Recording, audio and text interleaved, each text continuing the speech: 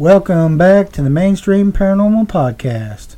I am your host, Merle. With me, as always, my co-host, Larry. How's it going, guys? We're here, as always, to discuss all things paranormal.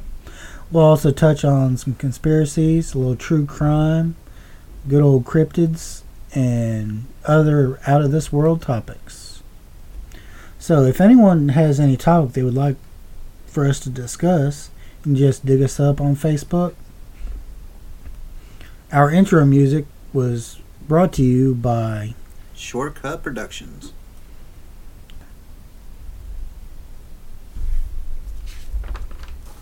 This is going to be an interesting episode today. Yes, it is. So what have we got in store for everybody today, Marl? This is actually going to be some stories coming up from some listeners that sent in some stories to us. However, I've got a interesting news article I read. Okay. Over the weekend. Is it paranormal? Actually, it's not. It's just kind of one of those funny. Ah, okay. Really, really that happened, kind of thing. This actually happened in Munich, Germany. Said a court in Munich, Germany said it must be assumed the hunter will handle firearms and ammunition carelessly in the future. This is why. It says a German court has ruled that a dog owner isn't fit to carry a firearms license after his dog shot him with a rifle. The dog shot him. The dog shot him. It says the Munich Administrative Court dismissed the man's appeal against an earlier decision by Bavarian authorities to withdraw his license to own a rifle as well as his hunting permit. The decision followed a 2016 incident in which the man, a passionate hunter, was shot in the arm after his dog managed to release the trigger on a loaded rifle that was lying in his car. Wow. The court ruled that the hunter couldn't be relied upon because it must be assumed that he will handle firearms and ammunition carelessly in the future as well. The man, whose name wasn't released, can't appeal the verdict. Jeez. I mean, both of us are avid hunters. It's just right. It's funny that you get shot by your own dog. I guess the dog didn't like to be treated that way anymore, I ain't fetching nothing. You go get it. Makes you wonder what he was hunting, Yeah.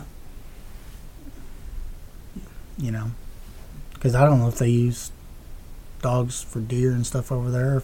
Well, he said hunting rifle, so maybe.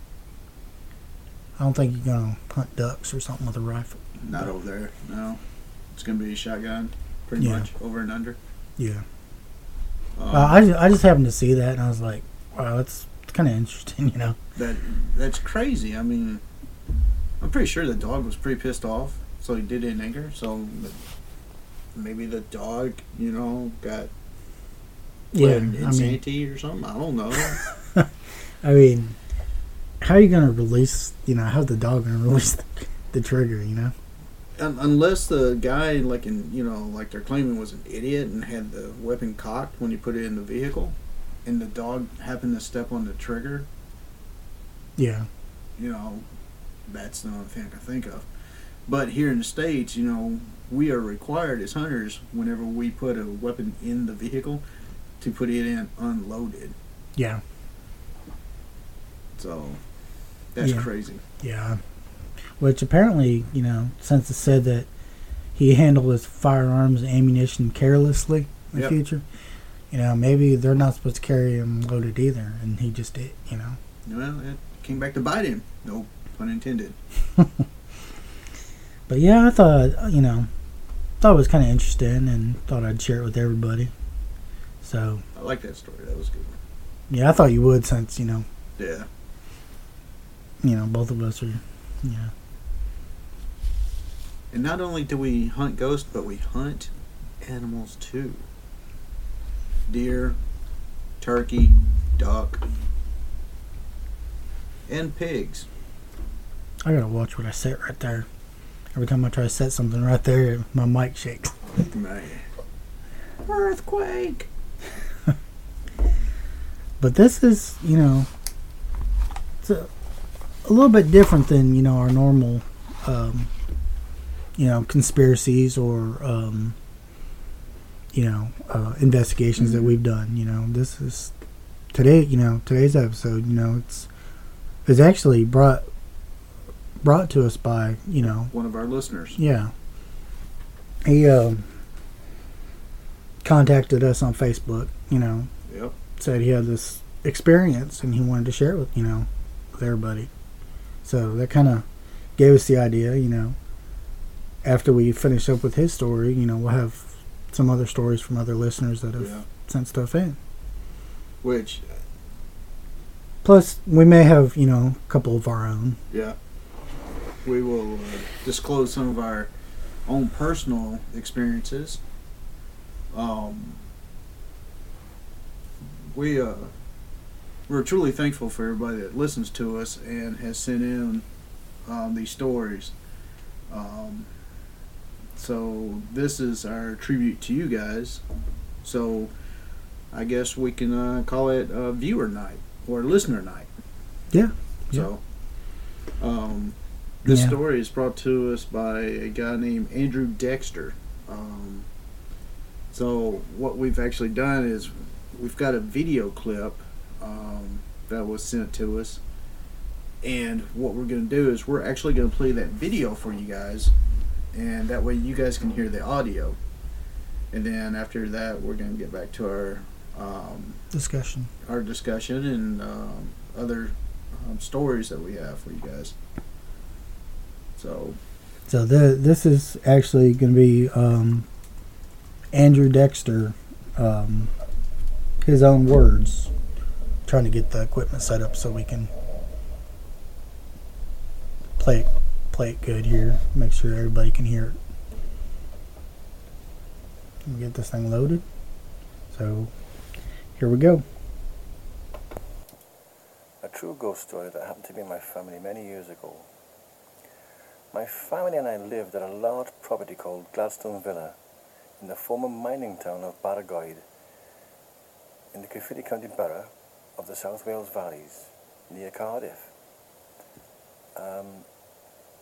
In that property there was my maternal grandparents, William George Higgs and his wife Rita, William Bill known to his family and friends, and there was my parents, of course, Douglas and Caroline Dexter. They were newly married, and we simply experienced things that was beyond any rational explanation. Just simply defied it, really. There were footsteps, there was minor poltergeist activity, actual sightings, though this was very rare indeed. My mother said that it all started off quietly in the attic. They heard a noise one day. This was when I was a baby, so it was soon after I was born. It was. They heard a noise, and of course the family thinking that they may have had a break-in. It was in the attic. They looked, and it sounded like somebody was jumping on the landing from the attic. And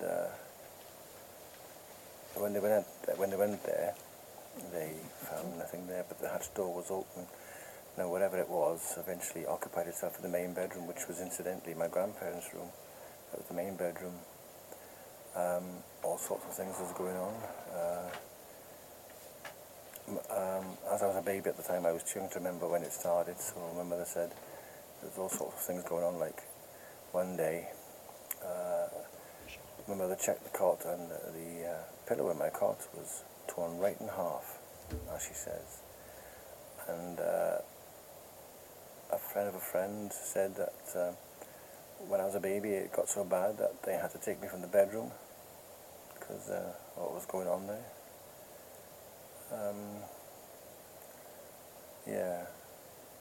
As I got older I experienced it for myself. I heard the footsteps that were going on. That was most evenings. Well, actually, sometimes it'll happen during the day, but mainly in the evening when we was all watching television downstairs. Yeah, there was when I was turning the television down to hear it more clearly, my grandfather would say, "Oh, it's by here. Oh, it's by there now," and he would just try to pinpoint just exactly where it was, but yeah. There was one evening, and this is true, I was in the bedroom, that haunted bedroom, and I was laying on the bed, facing the window, out to the street. The light was on, and it was all quiet, and I suddenly felt something jump on the bed. Now, I didn't look straight away, because obviously I was scared, but when I did eventually look, there was nothing there. Now, it felt like an animal. You know, I went downstairs to see my family to tell them what it was, and they all went up there, and they found claw marks on the bed. That is true. I found out at some point that my grandfather kept a dog, a Labrador, a black Labrador dog called Toby, and it died before I was born. So that explains that.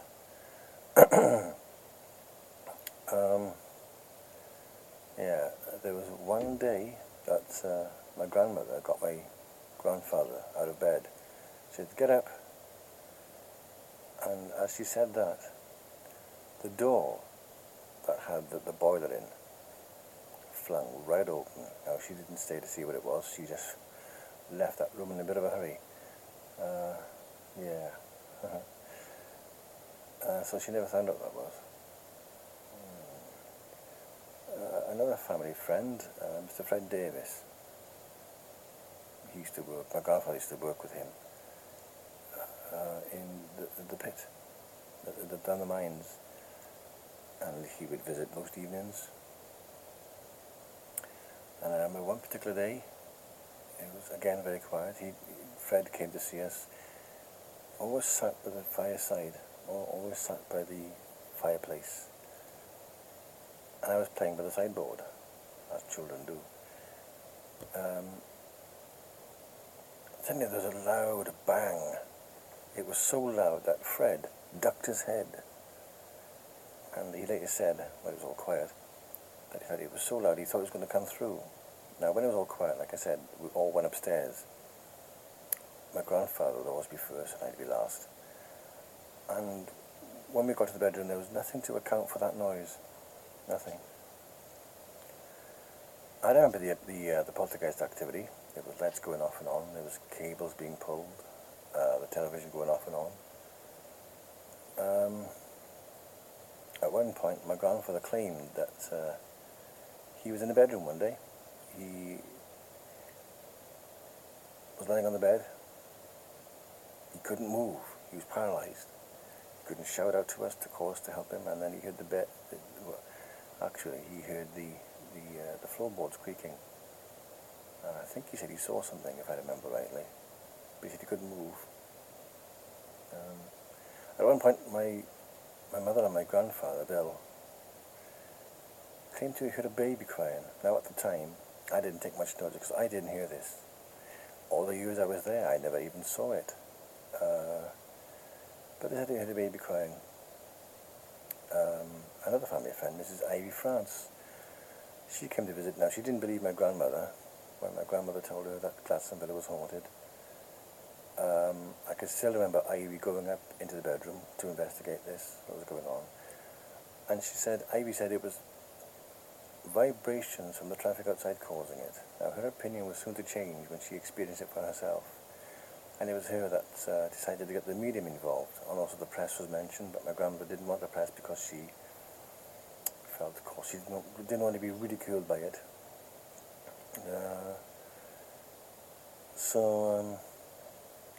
Yeah, when the medium called, the local medium called, I think it was, his name was John Matthews. He questioned the family, and when he finally began, he challenged the spirit to perform. He knocked on the ceiling a couple of times, and sure enough, the spirit knocked back at him. And at some point, the medium went into a trance to try and make contact with it. But he failed to get a name. But when he came round, he said, what was blatantly obvious, there was a presence there, and it was an earthbound spirit. There was a priest that came as well. He said some prayers and blessed the house. And it was quiet for a few short months after that. But it did return, and with a vengeance. There was one evening where my grandmother was reading a book on the settee. My grandfather Bill and my mother and I was watching television. My mother just so happened to turn towards my grandmother reading the book, and she saw the full figure of a monk standing behind the sofa near the doorway. I didn't see it. We didn't see it because we didn't take any notice. We was preoccupied watching the television or reading a book. My mother later described the monk in full typical monk's habit, with the hood over the head. So she didn't see the face. She just looked 1 minute, and it was gone. Yeah, but I too heard like a monk's chant in the bathroom. We was going to the bathroom, and my grandfather couldn't open the door, and he said, he's behind there. He just couldn't open that door. And I hear the Gregorian chant. Oh, it sounded like it. It did get so bad that we slept downstairs with the lights on, really, because we were that scared. And we had it for so long that my grandmother, Rita, gave it a name. She called it Johnny. And every now and then my grandfather would mock the spirit to try and get a reaction. And he'd shout, Johnny-O! But of course nothing happens. We moved in the summer of 1978 when two local businessmen bought the property, and we moved. So the property became Reds Park Hotel, and the staff told me when I had my 40th birthday there in 2009 that they heard noises and they occasionally seen things and footsteps and things, and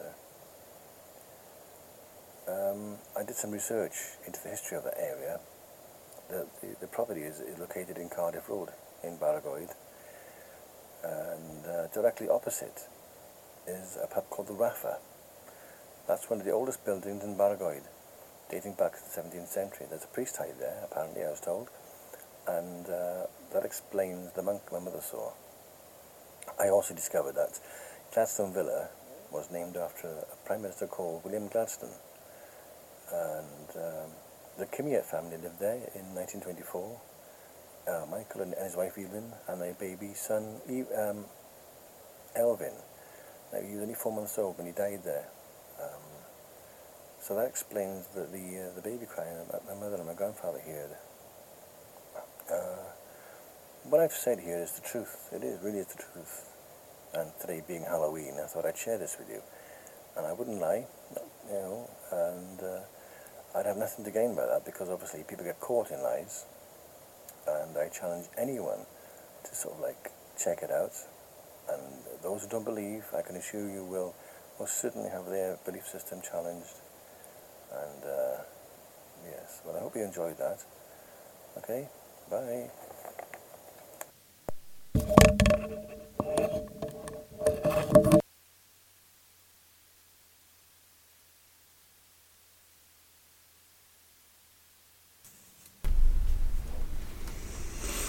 Alright, sorry about that little crackling. Yeah.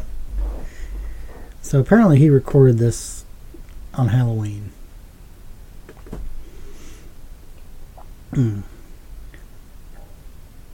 I believe him. I did too. Some of the things, that he said, that it's more like,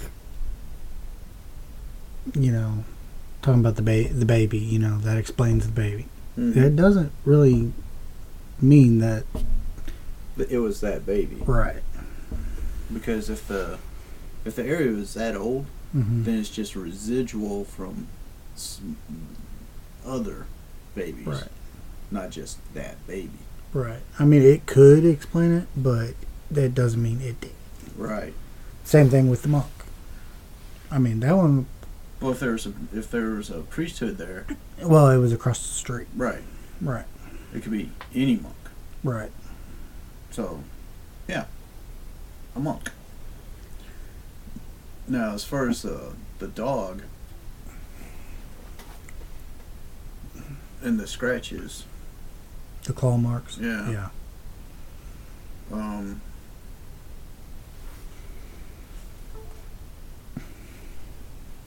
Okay, I don't know what just happened. I mean that, okay. Mm. You know. Yeah. So apparently the dog liked little kids, so he jumped on the bed Yeah. instead of going back to his owner. Right. I mean, they did say they had some poltergeist activity, Yeah, but from everything he said, it didn't seem like it was, threatening. right. So, I mean, It was one that of would those. make sense that, the claw marks were from a dog Yeah, or animal instead of, something more heinous. yeah. You know? Because if it was, things would have escalated. Mm-hmm. So, but I believe him. And on the video that he sent, his facial features as he's telling the story, he's actually, you can actually tell he's remembering some Mhm. of this Right. instead of making it up. Yeah.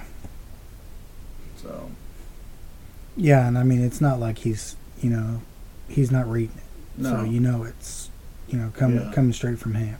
So, I mean, it's a pretty interesting video. He seems like a pretty genuine guy, Yeah, I mean, not a lot of people are going to come out publicly and say this is what's going on because there's a risk of ridicule, and that's something they're not going to go through. Right. So, Andrew, we appreciate you sharing your story with us. Definitely enjoy it. That rain's coming down hard. Wow. Yeah. Yeah. Just so everybody knows, we're in a room that's pretty well sound insulated. However, it's been raining so hard here lately that, I mean, Yeah, parts of Mississippi are flooded. Part of Alabama's flooded. Tennessee. Yeah, and it's coming down. It's crazy. So I mean, when this podcast, this episode's released, it may be, it may not be raining, Right. at that time, but And today is February 23rd, and the time for us right now is 5:11 in the morning. mm-hmm. And this has been going on for 2 weeks now. The rain. No, not quite. About a week and a half maybe. Let's see here. Yeah, But it's been raining nonstop. nonstop so hard that, I mean, they've closed schools because Yeah. buses couldn't get down the roads and stuff. Some places, I saw one picture where apartment complex actually someone had used their kayak and took a picture from the kayak at someone's apartment complex because it was so much water, Yeah. and that's crazy. Yeah. Yeah, I've seen videos of people in their boats like in the middle of a park, Yeah. Well, what picture was that? Fame, Tuscumbia? Oh yeah, the Tuscaloosa? it was in Tuscaloosa, or no, it was Tuscumbia. Tuscumbia? Yeah, it was for the Fame recording studio. Wow. I mean it was at a park, so it was just kind of an Yeah. advertisement for it. But the actual recording studio, it's a world famous recording studio. Yeah, the stop sign outside the building, Yeah, it showed water up to the bottom of the stop sign itself. yeah, That's deep. yeah. I take my kids to that park quite a bit. Jeez. because they have like a lot of carnival rides and stuff. Yeah, I saw the carousel. And train rides and little roller coaster and stuff like that. Yeah, all that's going to have to redone now. Yeah. Yeah, That's we won't be crazy. going there anytime soon. No. But again, Andrew, Dexter, we appreciate your story and your listening to us and your time to send it in to us. Appreciate it, man. Thanks. Yeah, thank you. Let's see here. What else is on here? Some new stories. What you got for us, Marl? Let's see. I've got a I got a story here. Okay. Let's see if I can find it again.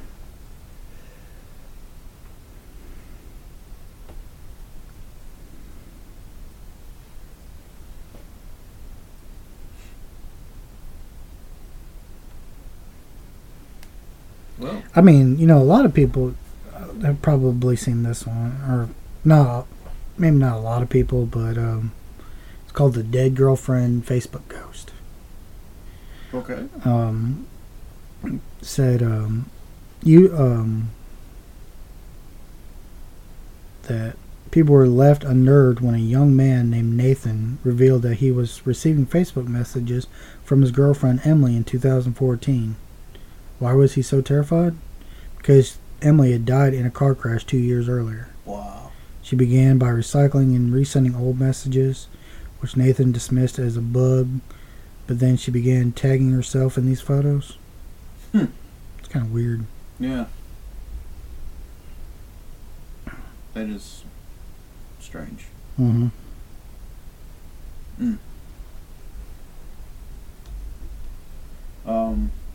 There's a story here I'm going to read that was sent to us. It was, says here, I was in my room when I heard this loud crash come from the doorway of my home. I went out to where it was and saw the angel sculpture had fallen onto the floor.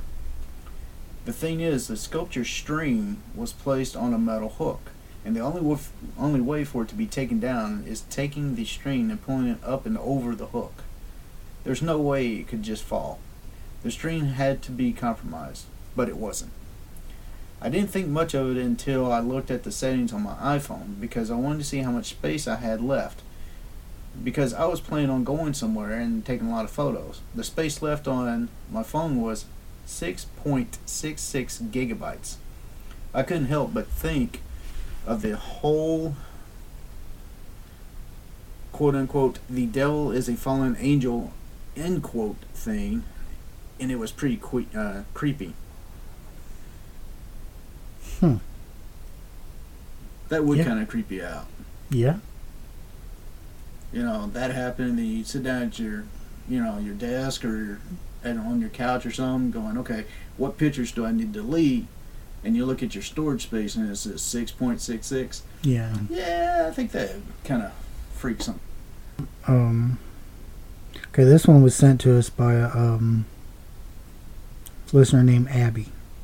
Says, I was at a slumber party in the 8th grade with a few of my friends when we decided to have a seance in her unfinished basement. Well, there's your problem right there. Yep. We were having fun and giggling as we were trying to figure out who to summon when someone suggested, this is really stupid, Jack the Ripper. And I immediately got a pit in my stomach. Everybody knows, Jack Ripper, serial killer from the late 1800s. Said, no, I spoke up. We shouldn't summon something evil. That's right, called a man's voice from the other side of the cellar. There were no boys or men there. We were home alone. Another girl and myself heard it. I'll never be the same. It was kind of... Yeah, that's kind of creepy. Yeah. We all do stupid stuff with Ouija boards and stuff. And I remember growing up, and I had a Ouija board. It was just one of the board games. One of the, like, Milton Bradley. Yeah, that you would get at Walmart or somewhere. I think I got mine at, like, a toy store. Yeah. But we were using it, and we get our couple friends from school, sit down and use it, and we were like trying to communicate with people like Tony Omni from Black Sabbath and stuff like that. You know, and it was just crazy. And not long after that, my sister started having nightmares about spiders. Oh Lord! And I was told to get rid of the board. And I kept saying, all right, I will, never did. And I kept getting in trouble because I didn't get rid of it. So finally, I just had enough of it. So, like an idiot, I sat there and I tried to break the board. Now, if you ever bought one of these things from like the toy store, it's just a bunch of cardboard that's like folded and pressed together. Mm-hmm. Believe it or not, man, that thing was the hardest thing to bend and break. It was like a piece of wood. I literally took it and leaned it up against the wall. And you know how you can only take a piece of wood and do that and then stomp just right on it and it splits the wood in half? Mm-hmm. I couldn't even do that with this board. Wow. And when I finally got it broke, I was using my hand and I was like squeezing, using my knee, and it finally gave. And when it did, the whole room, it was like I got a bad case of vertigo. And everything just went dizzy. Yeah. And after it got really cool in the room, and that was before I got into paranormal and all that. And that was crazy when that happened. And I got rid of the board, and I didn't mess with any of that stuff for a while. And I got back into it, and I think now I'm like 3 boards, but I don't even use them anymore. They're just put up. I got like one that was a glow-in-the-dark one because I thought it was kind of cool. Yeah. I've got a standard board, and then I've got one that's actually made out of wood with an actual wood planchette. And I keep all the pieces of it separate. Nothing's together. That way no light can get to it. It's all separated. So I'm covering my bases on that. Yeah. I've had my experience. Yeah. So. Yeah, I definitely don't have any Ouija boards. I guess I'm the oddball out of our group. I mean, we've used them before, and when I was younger, and nothing good ever comes from it.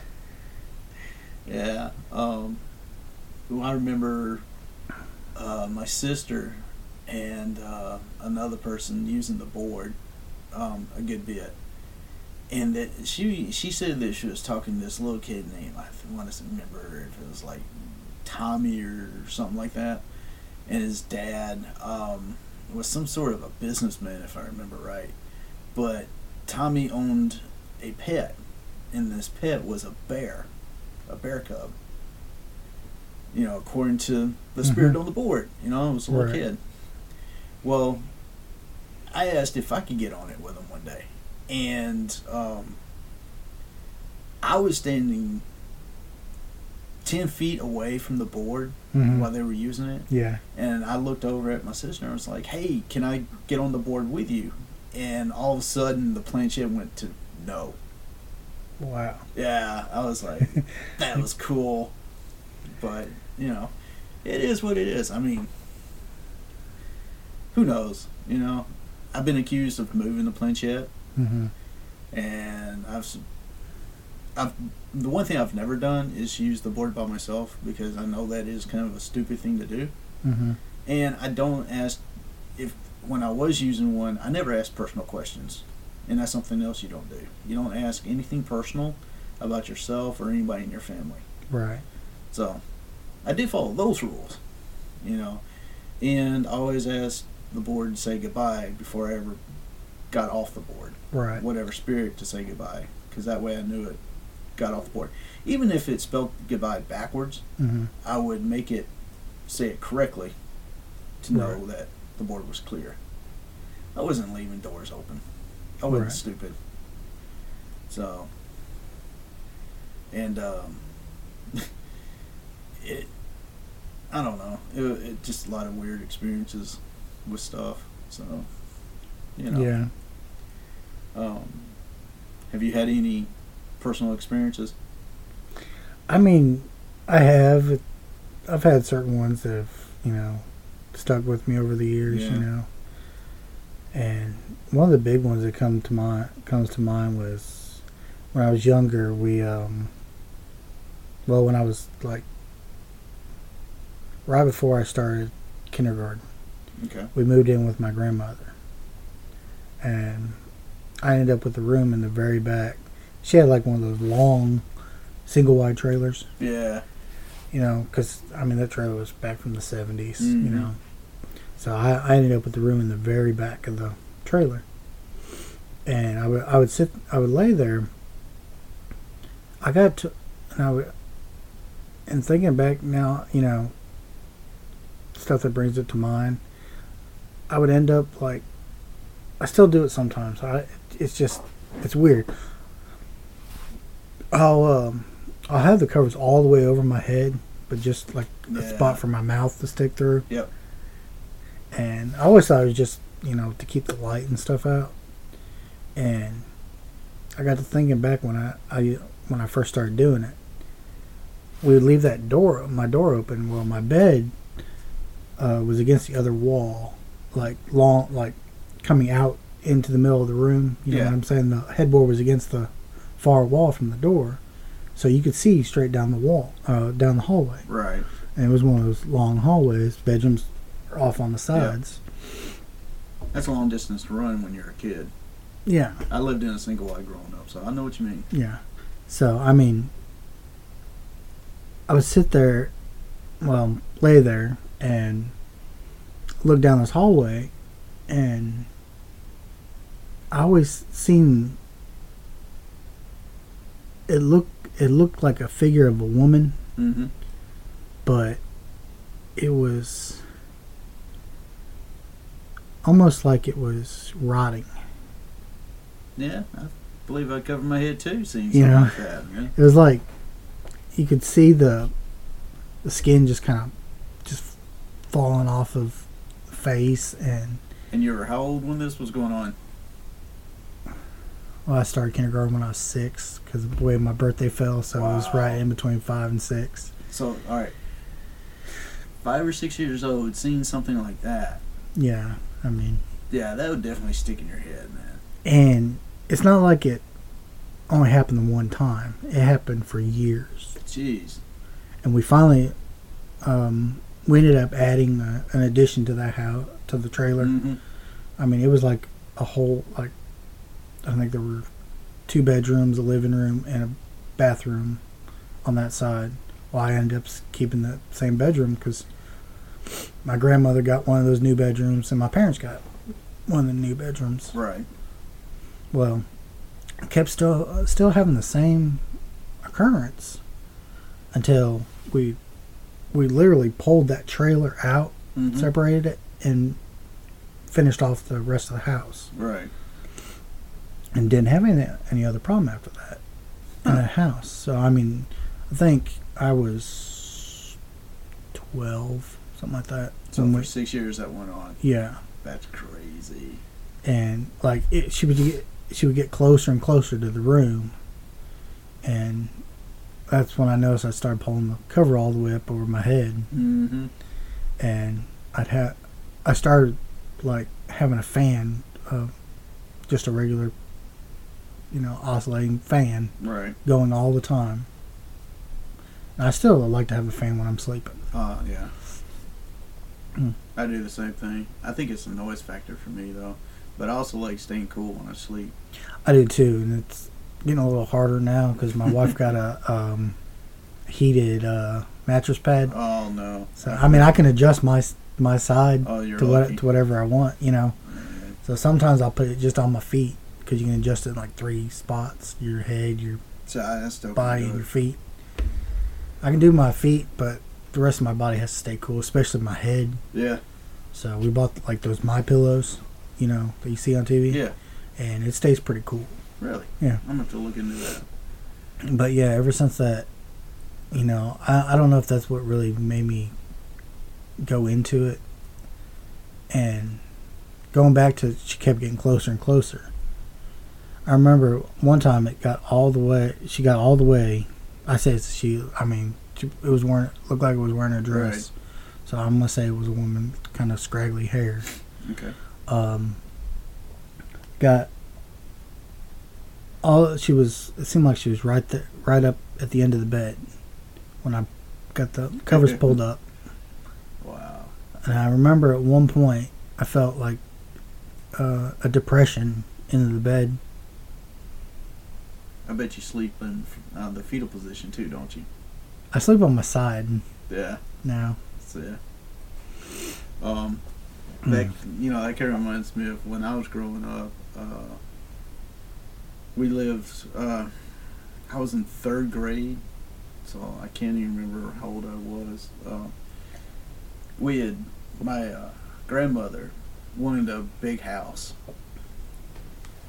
so my grandfather bought a big house in the next town, Saltillo, and it was like a 2-story antebellum house.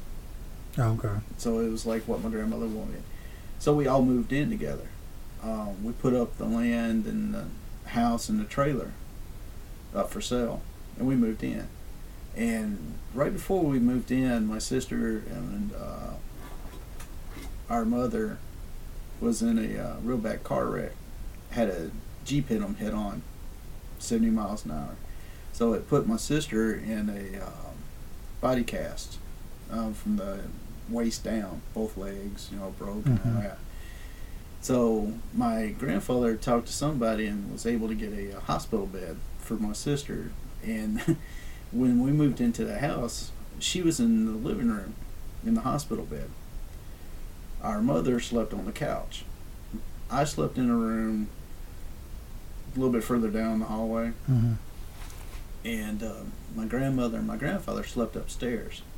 And the weird thing is, the upstairs was like a big, open, vacant room. Right. It wasn't even separated. It was just a huge room upstairs. And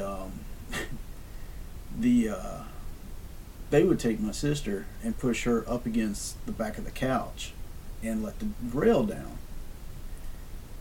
And that way, if she needed anything, all she had to do was hit the back of the couch. Our mother would wake up, tend to her needs, and then lay back down. Now, keep in mind, I'm in 3rd grade, No cares in the world, right? Well, the next morning, when everybody woke up, my sister would be back up against the wall, which was 5 feet away. The rail to the hospital bed would be up, and a chair from the kitchen, which was like down the hall, and the doors going into the kitchen were like the old, they call, what is it, like the old French doors that swing, like Western. Yeah. Right. It was those doors going into the dining room.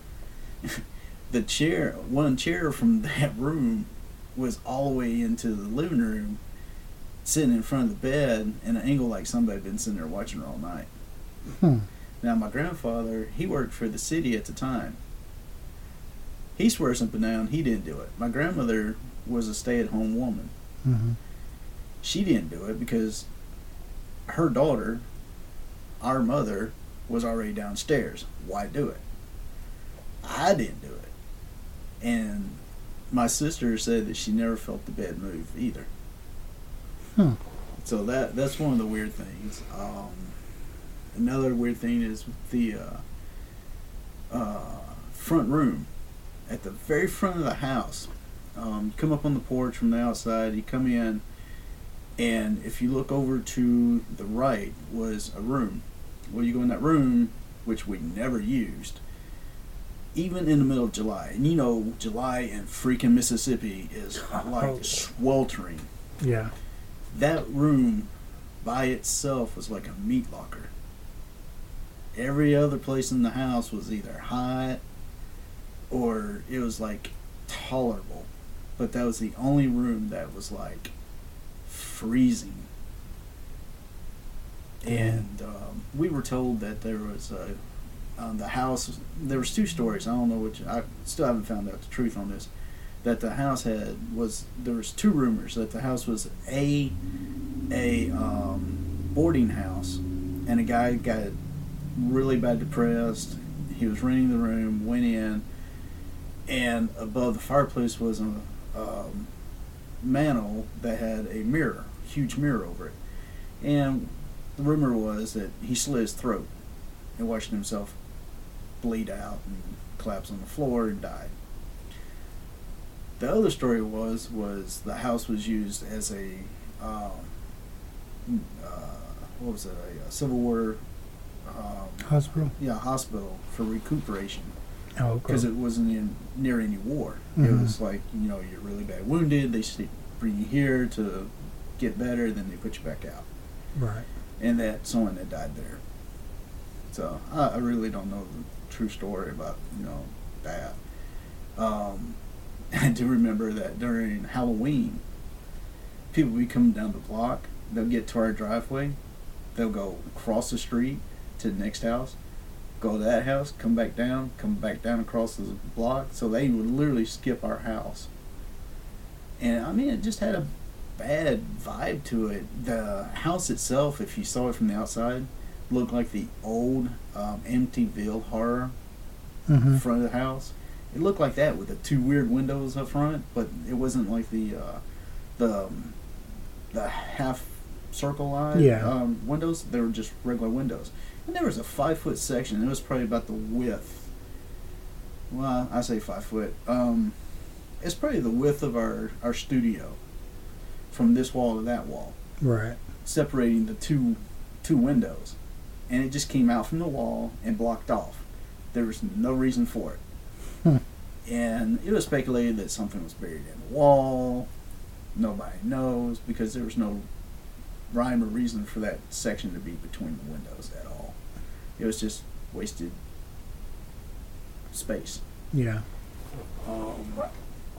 The thing that got me when I was growing up there was when I, as a kid, had a toy, and like most boys, we have our shelves over our bed. Oh yeah. And I had a toy up there above the bed, and in the middle of the night, I heard, you hear your toy or something shuffle over your head, you wake up. Well, the toy I had was pushed up all the way against the wall, and there was probably 2 inches from the edge of the toy to the end of the shelf. So there was plenty of room. The next morning when I got up, that toy had been pushed toward the edge of the shelf. An inch of the toy was hanging over the shelf. And if it had fell, it would have fell right on me. Yeah. So I think I was up until like 16 years of age after that. I slept in the middle of the bed, covers pulled under me in the fetal position. I mean, you couldn't even untuck me for anything. I mean, there was a big wad. Yeah. So, and then after that is when I started getting into paranormal. I had to know what was out there. Yeah. Because I started thinking, all right, we're taught in school there's a God. There's a devil. Well, if we're learning about one, there's got to be something about the other. So, and they always say, if you want to know your enemy, you've got to learn your enemy. Right. And if the devil's our enemy, but nobody's willing to tell us anything except for he's evil, well, that, to me, that just didn't work. I had to know more about what was going on. Yeah. So I started getting into the paranormal, and I guess that's what started. It was that house. So, and I've had some other weird things happen, but those are going to stay quite personal. So, I know after my grandfather died, I couldn't go over to my grandmother's and grandfather's house. The door that going into their house from the carport had like the step windows. Had one, then up one, and another one. Yeah. I could go over at night, and I couldn't look in those windows. I always had to keep my head down at the doorknob when I walked in, And as soon as I walked in, I had to flip on the switch in the utility room because there was no way I could look up. I don't know. Something was just telling me don't look in those windows. Huh. I don't know. Scared of what I might saw or something. Yeah. So just never did. So crazy stuff, man. Some very crazy stuff. I think I got another user, or not user, what do you want to call it, listener story here. This is from, all people were just giving us first names. Cool. The person's name is Dave. Did this one. It's kind of... Appreciate it, Dave. It says, my family traveled to the south of France to stay in a cottage owned by someone my dad worked with. So apparently, they were from somewhere in France. Or, so it's nice to have, listeners, in other countries, It is. Andrew Dexter, from Wales. Mm-hmm. So, I mean, thank you for, everybody, across the pond and taking your time listening, yeah. But it says, my family traveled to the south of France to stay in a cottage owned by someone my dad worked with. The owners visited occasionally, but that summer it was free and we had 10 days booked in there. After a long 2 days on the road, we drove down a steep driveway towards a secluded mill cottage, with the water wheel sat static alongside the stone house. There was a deep cellar with stone stairs down under the wheel next to the house. Moving water. Yeah. That's something as far as us paranormal investigators. We always try to look for a moving water source. Yep. That or limestone or quartz. Yeah. Something that can trap energy. Yep. Or amplify energy also. Water definitely amplifies. Yeah. It says we went into the house and chose rooms, but being sat down in a small copsey, the house was draught and cold from lack of use. We settled in and turned all the heating on, yet the house remained cold and felt damp. The first night we had set a fire in the living room. I'm hoping in the fireplace. And listened to a couple of audiobooks before my sister and I went to sleep. My parents stayed up a little longer, then went to bed. Around midnight, they woke up at the exact same time, and the door to their bedroom was opening slowly. At first, they thought it was my sister until they saw a large, dark silhouette of a man framed in the doorway, standing stock still, just looking in their direction as if appraising them. After a short period, the shape turned and started to move as if satisfied and disappeared. They looked at each other but didn't speak, and both went back to sleep.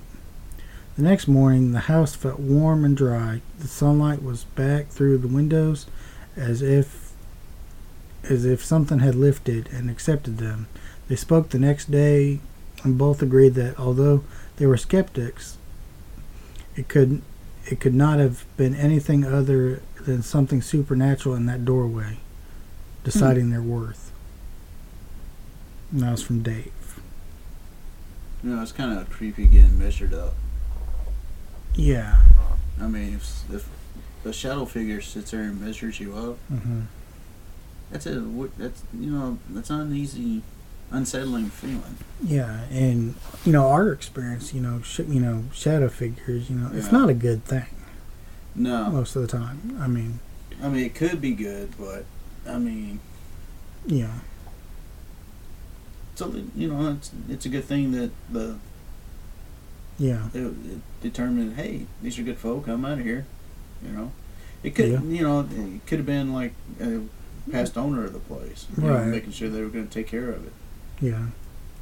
We've heard cases of that happening, but then again, we've heard cases of shadow figures lingering and not liking people in their territory and trying to get people out. So goes both ways. So who knows? Another story. I think I've already told you this one, but I'll let the listeners know. What was it, like 2 years ago? 3 years ago? Everybody was doing that Charlie Oh, yeah. thing. I was, at the time, out on a date. And this is before Dreamer. And we were out and got a phone call. And Logan, who is no longer with part of our investigational group, but he had called, and he was in a frantic, I mean, you could hear it in his voice. He was like, when you getting home? When you getting home? I was like, why? What's going on? He was like, we're scared. We're outside. I was like, what's going on? And he told me that he and his girlfriend at the time took 2 pencils, did the Charlie thing, then asked, are you here? Make something move. Prove that you're here. And an extension cord that was on the in the laundry room above the dryer had fell about that same time, and it hit the top of the dryer. Of course, boom. Right. He said they bolted out of the house because it scared the stew out of them. But what it was is earlier that day we were going to, where was it? Bay Springs, to the lake. Mm-hmm. So we were getting like the little handheld coolers to put sandwiches and Cokes in. And we just didn't put the cord back good enough, apparently. And it just fell at the right proper time, Yeah. And it scared the stew out of him. That's one of the funny moments. So, not everything is paranormal. No. No. Oh, it's funny. Let's see here. Trying to think of some other weird things that's going on. That Athens. Mm-hmm. Remember when we were there and the 2 new guys Yeah. went in and they said that they were having weird feelings and everything. Yeah. So, yeah. That was funny. Well, what I thought was interesting about that, though, was when we were there that time was with them, the cigarette butts. Oh, yeah. They would just appear, and Yeah, that was kind of crazy. they wouldn't be in the room, and we go in there, 15 minutes later, and they'd be there. Yeah, and then the smell of smoke, too. Yeah. And the weird thing is nobody smoked. Yeah. That was crazy. And then the whole time we did our first investigation, just you and I, Mm-hmm. you and I both had the same weird feeling that somebody was fixing to walk through that front door Yeah. the whole time. I wish there was a way we could lock it, but Right. yeah, not that place. That was weird, though. Yeah. When you get a feeling like somebody's just fixing to bust in through a door like that, and you're already in the middle of nowhere, Mm-hmm. that's an unsettling feeling. That was kind of creepy. Fun, though. It was fun. Yeah.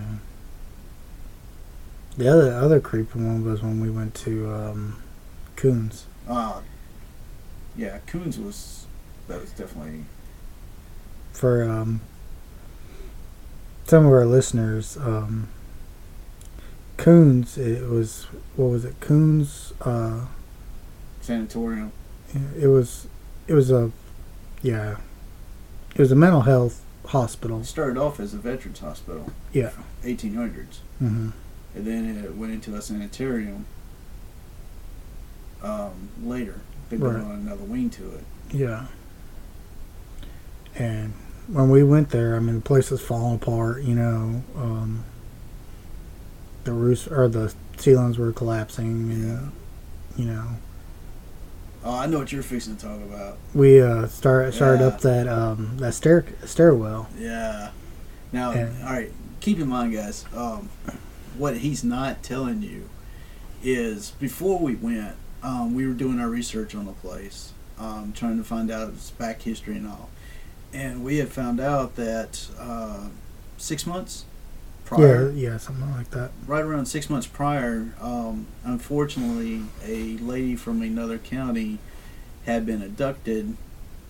She was 60 years old. She was in her 60s. Yeah, and she was abducted from her home for some reason, taken there, and tragically lost her life in a very brutal way. And the only way that she was found was another paranormal group that came in to investigate the place actually came across her body that was in the wood line. Yeah. Well, say 100 yards from the building. Yeah, something like that. And it's, not a very nice thing when you hear about that. But we go down, we're doing this investigation, but we can't do an investigation due to the fact that the shape of the building, like he was saying, it was in bad shape. It's falling down, the roof was falling down on us, you couldn't hardly walk anywhere. Yeah, exposed rebar everywhere. Yeah. Could have been vagrants right around the next corner. It was just very unsafe place. Yeah. But go ahead, Mark. Okay, but we started up this stairwell and kind of find out it was a stairwell that this poor woman was murdered in. Yeah. There was still blood, like blood stain, not like glob blood, but blood stain on the stairs. Yeah, there was trace amounts. Yeah. Well, we start going up the steps, and I make it to the there's a first landing. There's a landing. You go up one set of stairs. There's a landing, and then you go up the next set to the doorway. You got to turn slightly. Yeah. To go up the other set before you get to the second floor. Well, I made it halfway up, and that's when I got extremely nauseous. It was hard to breathe, and I felt like I was going to throw up. Started getting a little bit of vertigo. And now keep in mind, he's behind me. I'm the one leading the way. Yeah. And he's like, dude, I'm not feeling very well. And he's telling me what he's feeling. And I'm like, all right, well, do you want to just wait right here? Because where we're at, it's like a window on that landing. Mm-hmm. And there was no glass in it. So he could catch his breath, get some air. And I told him, I'll go on up and I'll wait for you. I take, 2 more steps up that landing? Yeah. And as soon... Yeah, you make it up those 2 steps, and it was like, that's when you heard that crunch. Yeah, I just stopped dead in my tracks. Yeah, and I kind of look at you, and you're like, and you kind of stood there for a second.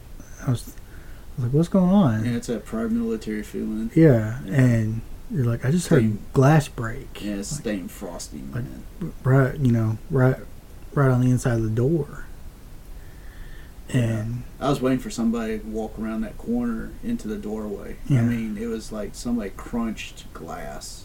And that's when I got to where, I literally felt like I was going to throw up, and I had to actually go down and out. Down the steps and out of the building before it lifted. Yeah. I usually don't have that problem. No, I've never seen you have that problem. We've been on 4 investigations. Yeah. And I've never seen you like that. And the look on my face, because the way you were looking at me when I heard that glass and I looked back at you, was like, it was not a good look. No. I was like, and then you were like, what's wrong? I was like, I think somebody's up there, man. Because it literally sounded like, when you're trying to be like quiet and stealthy, but you step on glass, it's like kind of sound. Yeah. Man, I was waiting for somebody to come around that corner into the doorway. And here I am, probably 3 steps away from the doorway. Mm-hmm.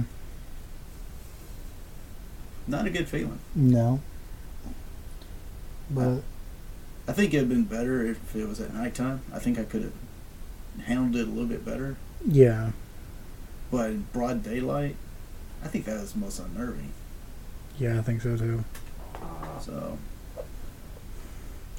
But it looks like it's getting to be about that time. Okay. We're a little over an hour in now. yeah, I think we need to do our usual thing. Yeah, so we'd like to thank our listeners for their contributions to this episode. Sending in those stories, and especially to Andrew Dexter to sending us that video, and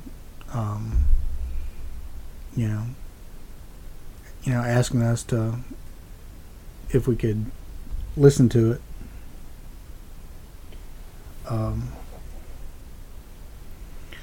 But I guess we're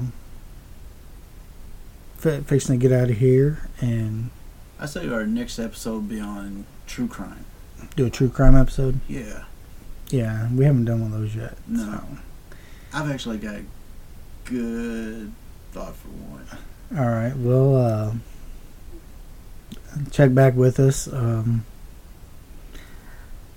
and hopefully we'll have a true crime episode for you next time.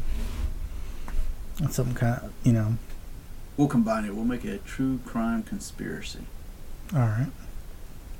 All right. Now you got me wondering what kind of idea you got. Oh, yeah. That's what we're going to do. It's going to be a true crime conspiracy. All right. But we'd also like to go ahead and give our thanks again to our production company, Bearded Padre Productions, and I'd like to thank the Nerdy One Flavors Media Group for allowing us to be part of their podcast media. Yep. Thank you, guys. And so, thank you from all of us at Mainstream Paranormal. Which is only two of us right now. Yeah. If you're in the Tupelo, Mississippi area, we are needing some investigators. We are also looking for people that can do audio and video. Yes. We're gonna. We've purchased all this new equipment and can't use it. Yeah, we're trying to expand and go some different routes with our filming and audio. So we need some new people. Like I said, Logan is no longer part of the crew. Right. Unfortunately, he has moved.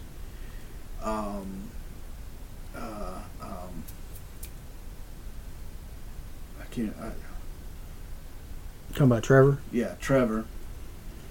I don't know why. Yeah, Trevor just lives so far away, and he's got a new job, so it's kind of limited his ability to be with us. So Yeah. we are definitely needing 3 to 4 more people. Yeah. To help out. So if you're interested, shoot us a email. Get in touch with us. Yeah, you can email us. Go ahead and do it right here to the podcast at mainstreamparanormalpodcast@gmail.com. Yep. Or shoot us a message from Facebook. Either at Mainstream Paranormal Podcast or Mainstream Paranormal Investigators. Yeah, I believe so. Yeah. Again, I want to say thanks to everybody sending in all the messages and letters and their stories, and I'm gonna hand it over to Merle, and we're gonna get out of here and hopefully hear from you guys later. All right. Like you said, thanks from all of us. I'm Merle. I'm Larry. And we'll see you on the other side. Good night, guys.